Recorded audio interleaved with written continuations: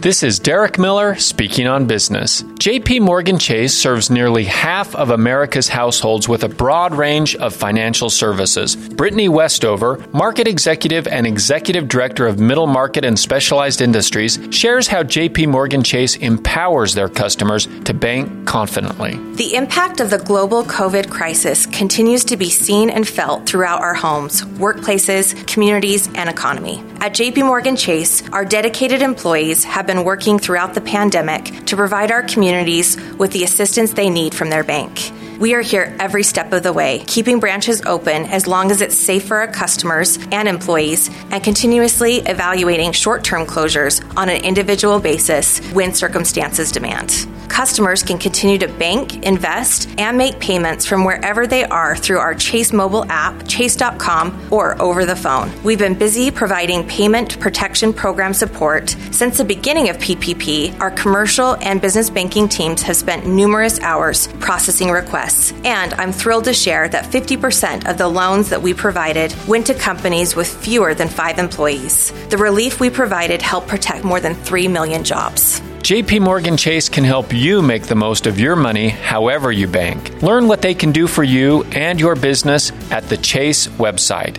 I'm Derek Miller with the Salt Lake Chamber, and this is Speaking on Business.